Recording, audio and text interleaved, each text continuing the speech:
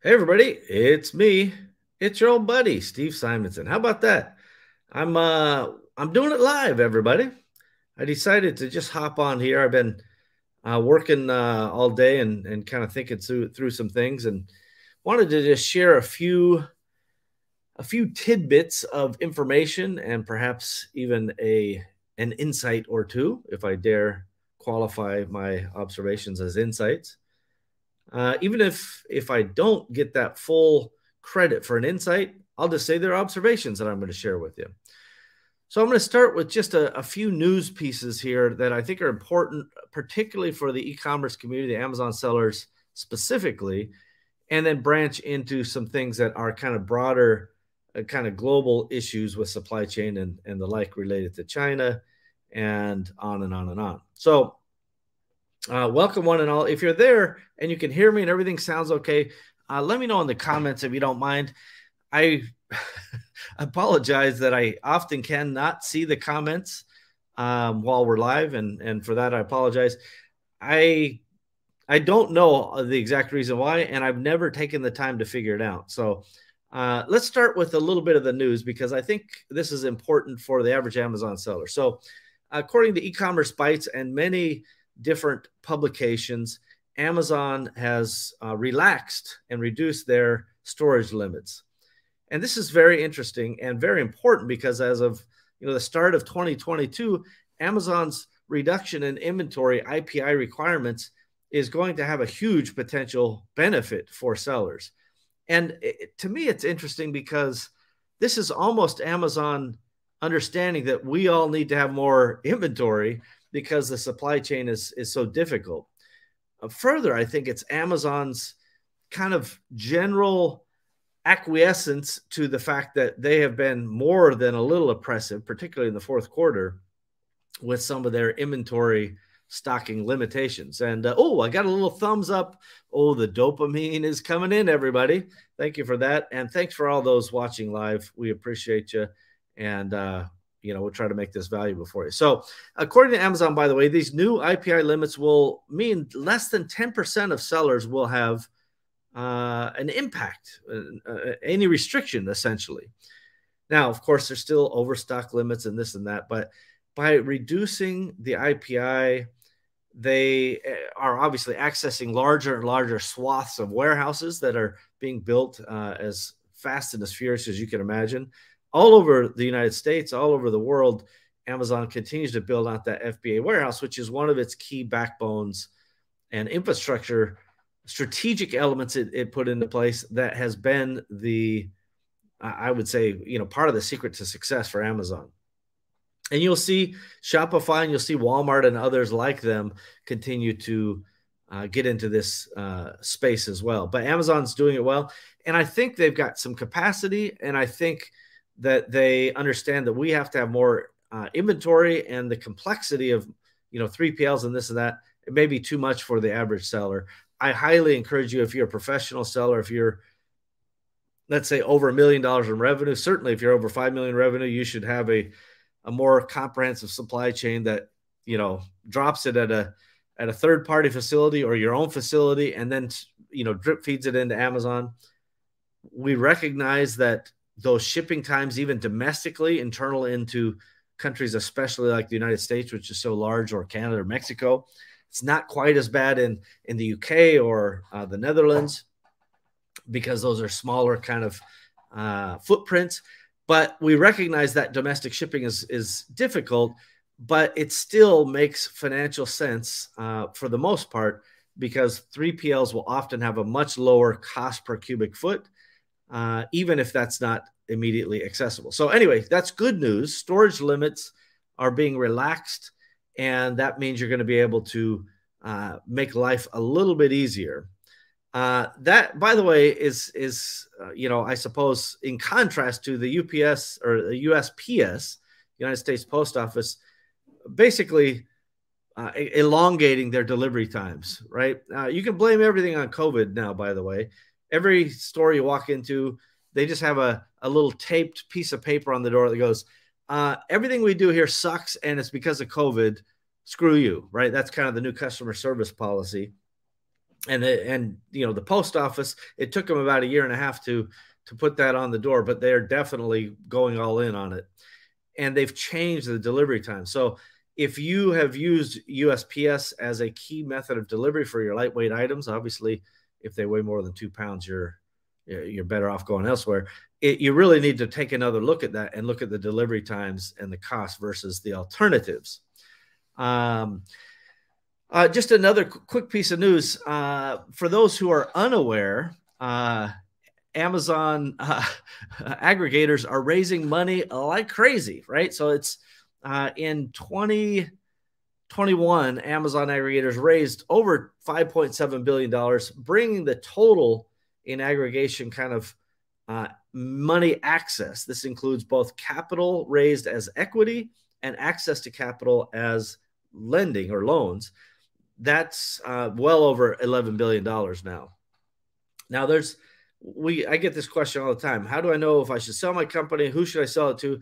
There's 12 questions I ask anybody who's kind of in our little network about if you are thinking about selling your company, is it the right time and how should you go about it? There's 12 questions that at the end of those questions, I generally know the answer of the right method for you to consider. Or even if it's not the right time. Some of those questions are qualifying questions. You go, oh, you actually don't want to sell your company. You just kind of want to know what it's worth, right? It's like going on to Zillow and seeing what your house is worth and going, ooh, yes, I'm getting rich every day. And then Zillow, changed their algorithm and the price goes down. You're like, oh, I just got poor yesterday. So I do think monitoring your investments are wise, your house, your business, etc. But don't put too much stock into kind of automated algorithms that don't always come true. By the way, for those who remember back in May of 2021, a big swath of Chinese sellers were kind of banned from Amazon, taken off of Amazon, many of them permanently, because a server was found with this kind of open door showing all of the black hat review techniques and the brushing and the things like that many of these sellers were engaged in. And so that led to some changes. And there's all kinds of news inside of Shenzhen and the e-commerce community there about how, Amazon's being unfair to Chinese sellers, they're racist, blah, blah, blah.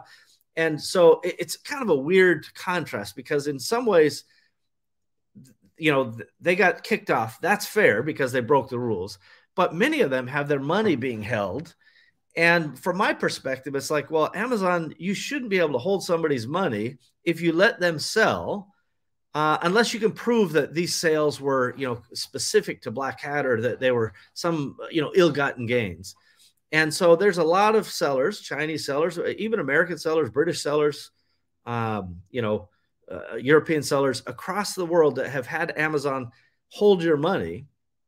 And if Amazon is holding your money, contact us at Empowery. We can connect you with a law firm that will take your case on contingency and basically go, take a look at it and they'll manage an arbitration or even a lawsuit if necessary. Amazon now allows lawsuits. So a lot of people don't realize the terms of service are kind of a living document. And, a couple of years ago, you couldn't sue Amazon. It was against the rules, but now you can sue Amazon. Right now, I don't recommend lawsuits. They're not fun. But if Amazon specifically is holding your money for some unknown or in your mind, improper reason, then contact, I think it's service@empowery.com or go to the empowery.com website and ask for help. And we'll connect you with a law firm that will take your case on contingency. And just to be clear, I have no money in it. That I'm not connected in any financial way. I'm a volunteer at Empowery. We have nothing to do with the law firm except that I've used them for 20 years for various types of cases, including some of my toughest litigation. The founder of this particular firm is brilliant, and they're great litigators across the board there. So good news is you can sue Amazon. That was a change basically in 2021, I believe, that they basically said, yeah, it's okay to sue us. Essentially trying to get out of this FTC antitrust litigation, or at least trying to minimize their impact. So let's talk about that for a minute, because Vox just published a very interesting article about how Amazon is kind of well, they're basically under stress from this FTC antitrust investigation. So the interesting thing is there is a 96-page article published by the Yale Law Journal, right? So the Yale Law Journal, pretty respected, at least from an academic standpoint. I'm not saying everything there is right, but a person named Lina Khan wrote this article called "The Amazon Antitrust Paradox," essentially going, the lens that we viewed antitrust with in the past as a government, as a country, is if the consumers were getting low prices, then it's not an antitrust, it's not a monopoly. And if they weren't getting low prices due to usually collusion and other reasons that are nefarious, then that is antitrust behavior. It's monopolistic behavior. But her article said it's weird. It's a paradox because the consumer can actually get a lower price, but they can still be engaging in antitrust and monopolistic behavior by having the number one platform, by suppressing sellers' pricing and basically taking the money from sellers and squeezing us unfairly and in a monopolistic way. So essentially, her article, 96 pages, and it's up on Empower.com, by the way. If you go to Empower.com and the Awesomers.com forum, you'll see this 96-page article linked there, and you can read it yourself.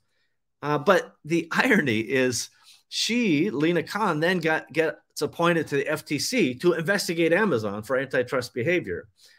And Amazon, you can find this article in the Wall Street Journal, is like, hey, how can the chairwoman of the FTC investigating us already have written a 96-page, kind of essay that essentially indicts us or convicts us or what have you. So Amazon saying, well, she has predetermined that we're guilty and they want her recused. And she's like, no, the reason they brought me in is to beat you guys down and get you under control. So who's right, who's wrong? You can decide that for yourself. But I do believe that Amazon, is making some moves like relaxing inventory, maybe allowing us to sue them as sellers, enforcing insurance. I think they're doing things to try to move the ball towards fairness. And by the way, that's all I've ever asked for. I want a fair, level playing field. And again, Amazon, I know you don't pay close attention. I do know you watch a lot of these, but all you have to do is make every seller in each geography, basin of competition. So if it's in Canada, every seller in Canada has to, be registered for, GST and all of the regulations in Canada, or the UK or the EU or the United States. Just have everybody have a tax ID, have everybody have tax compliance, insurance, etc. And if everybody has to do that, this thing gets a lot cleaner, a lot faster. So anyway, I think it's fascinating that this antitrust investigators, actually the person who wrote that 96-page article, Lina Khan, if you've never heard of her, if you've never read the article, again, if you go to Empower.com, that 96-page PDF is available for your download. And I'll come back to Empower here just in a second to everybody. But before I do want to point out one other thing. So I mentioned earlier the May kind of smackdown. Well, just recently, in fact, I think it was which.co.uk has been investigating a number of these kind of fake review situations. And I think on the 13th of January, they just published another article that basically goes, Twitter and Facebook still being used to manipulate Amazon's, kind of fake review problem. And they talked about finding basically one Twitter user has shared a spreadsheet of 22,000 listings, which, by the way, that particular user's followed by 800 Twitter profiles. And it's like, hey, pick any of these products and we'll send it to you for free as long as you give us a review. Another team based out of India told this same investigators they have 10,000 products for sale on Amazon. If you leave a positive review, they'll be happy to, give you the refund or whatever. So there's an old saying that marketers ruin everything, right? So Amazon says, whack, you can't use rebate sites, full price rebate sites anymore. This came down in roughly Q4 of last year. If you use full price rebates, we now consider that manipulation. And they always have some squishy language in there so that you're not quite sure. Like, if I sell a lot of stuff, am I manipulating the bestseller rank because I have a really great product? If I offer a coupon, they basically say if you don't offer that coupon on Amazon and you offer it elsewhere, then you are manipulating the results. And it's like, fair enough, but there's sometimes where you have like a VIP club that is legit and you want to offer them a little better deal. If you do that, even on your own email list, according to Amazon, you're in violation of their manipulation rules. So there's these types of things still are a little bit weird, but the whole point is we all know as sellers, it doesn't matter what rules Amazon passes. It's just whack-a-mole. The bad guys will just move and move and move. So, all right. So we talked about aggregators. They're raising money like crazy. And by the way, I think there's a ton of aggregators, and there's differences between those aggregators. We're going to do a spring kind of rundown of a bunch of these aggregators. We're going to do interviews. We're going to talk about the differences, and then we're going to have one giant spreadsheet or document that you can compare each of these people against the others, as well as releasing the 12 questions that I talked about earlier at some point. We just don't have time to do it all at once. So I want to just share with you guys. Let me share with you. So this is the, pardon me, everybody. I'm not used to talking to other humans. Hello. This is the new Amazon, or the new Empowery platform. And the reason I call it to your attention is because I'm logged in, so I can see more things. But even if you're not logged in, you can see some things, right? You can see some of these different things. But it looks like we had a little formatting issue there. We've got some videos. We've got some news about China, which I'll come to here in a second. This, by the way, is some marketplace sellers pled guilty to price fixing in the Blu-ray and DVD space. And that was just a day or two ago. So there's news there. We just launched a team member and VA support group. So if you have VAs, you have team members, you want them to go in. This is just launched, so the content will be coming. But have your team. They can all join and they can get in there, and that all is free. You can click the little sign up button here that will take you to a sign up page. Create an account. Some stuff you can see for free, a lot of stuff you can see for free, and then some you just need to be a member and you can join. And there's a $0 join, and then there's a pay to join. But remember, I'm just a volunteer there. I'm not this is not me trying to get you to give you or to give me your money. Give it to the nonprofit member-owned co-op. So anyway, there's a lot of things here, including blog articles, including groups. This is a blog article as an example. We've linked to a prior episode talking about the 1 Minute Manager Meets the Monkey, a great book. We talk about different group types of things. Oh, in this case, I'm not logged in, right? So it says, hey, you don't have access to this particular group. Some are available for free, as I mentioned, to the public, and some you have to be able to get in. And let's see if I can get that page to. Oh, of course, because I went to the content restricted page. But if we go back to the groups and we're logged in, you can see we got the team and VA support groups, some freight forwarding Q&A. We're starting these groups. The purpose of this, everybody, is to give you a safe zone where it's not toxic. There's no politics. There's no kind of beat downs about, the toxic behavior you see between, various people on these various, I don't know, we'll call them social media places.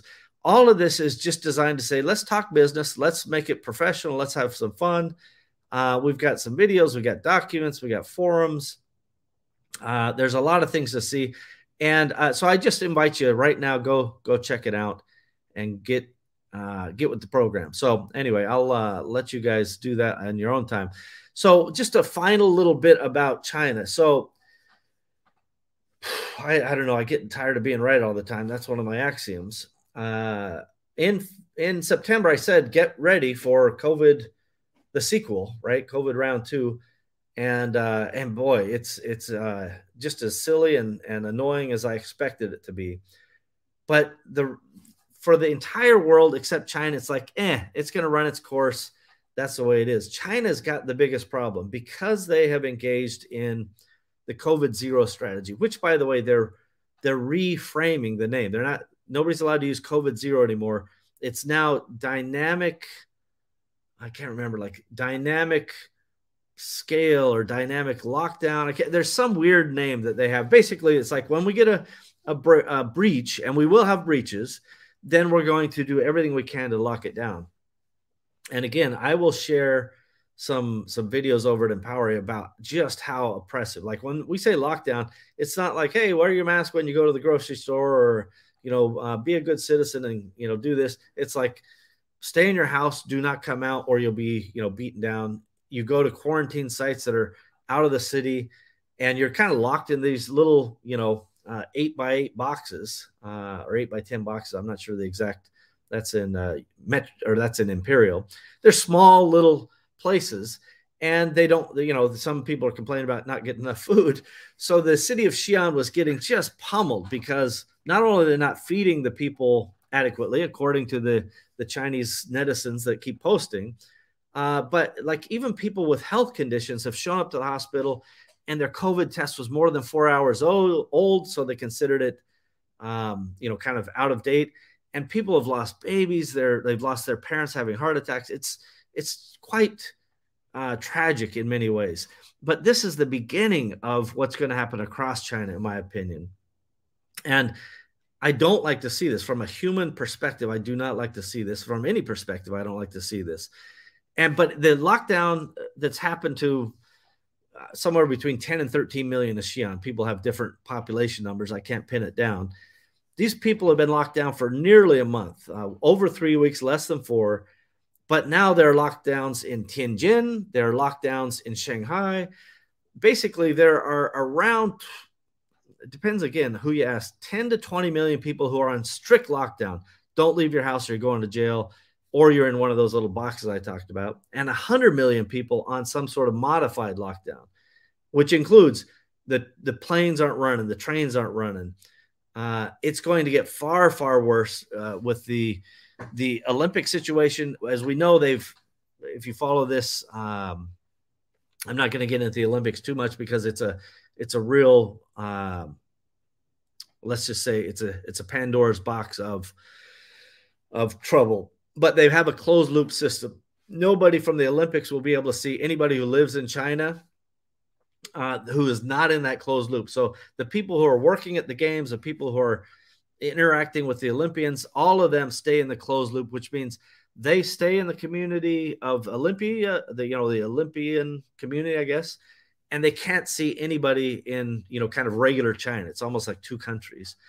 So far, they have taken this so far, you're not allowed, if you see an Olympic vehicle in a car crash, and you're a regular citizen who's not part of the games, you can't go help them.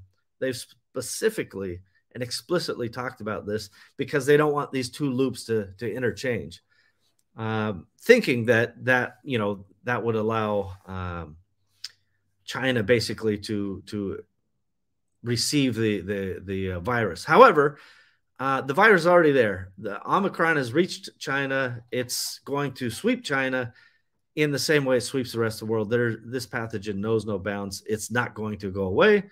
It's going to get worse, which means if China maintains this, whether you call it zero COVID or dynamic reaction or whatever their new name is, it's going to be very, very disruptive for the supply chain, even more than it was in the first, COVID part 1. The sequel is going to be worse. So inventory wins the day. If you're using China exclusively, consider alternatives. I've been talking about that for, several years, but especially in the last quarter, I'm really emphasizing that. And if you have shipments that you're unsure of, or you don't know how to move, or, you're trying to get things done, now is the time to really press on those resources, whether you're using third-party inspectors or freight forwarders, whatever. Really work with them to say, what should I be doing now to preserve and protect my supply chain and my order flow? There's a lot to it, and it's not getting better. It's not getting easier. It's actually getting harder and more complex. And by the way, I say this with, well, I just say it with a dose of reality. The numbers coming out of China are the official numbers. So you can't, they're basically showing breakouts across the country, from Xi'an in the north, Tianjin in the north, which is right outside of Beijing, all the way down to Shanghai, which is the heartbeat of China, into Shenzhen, which is a Delta outbreak, because some of the northern stuff is Omicron.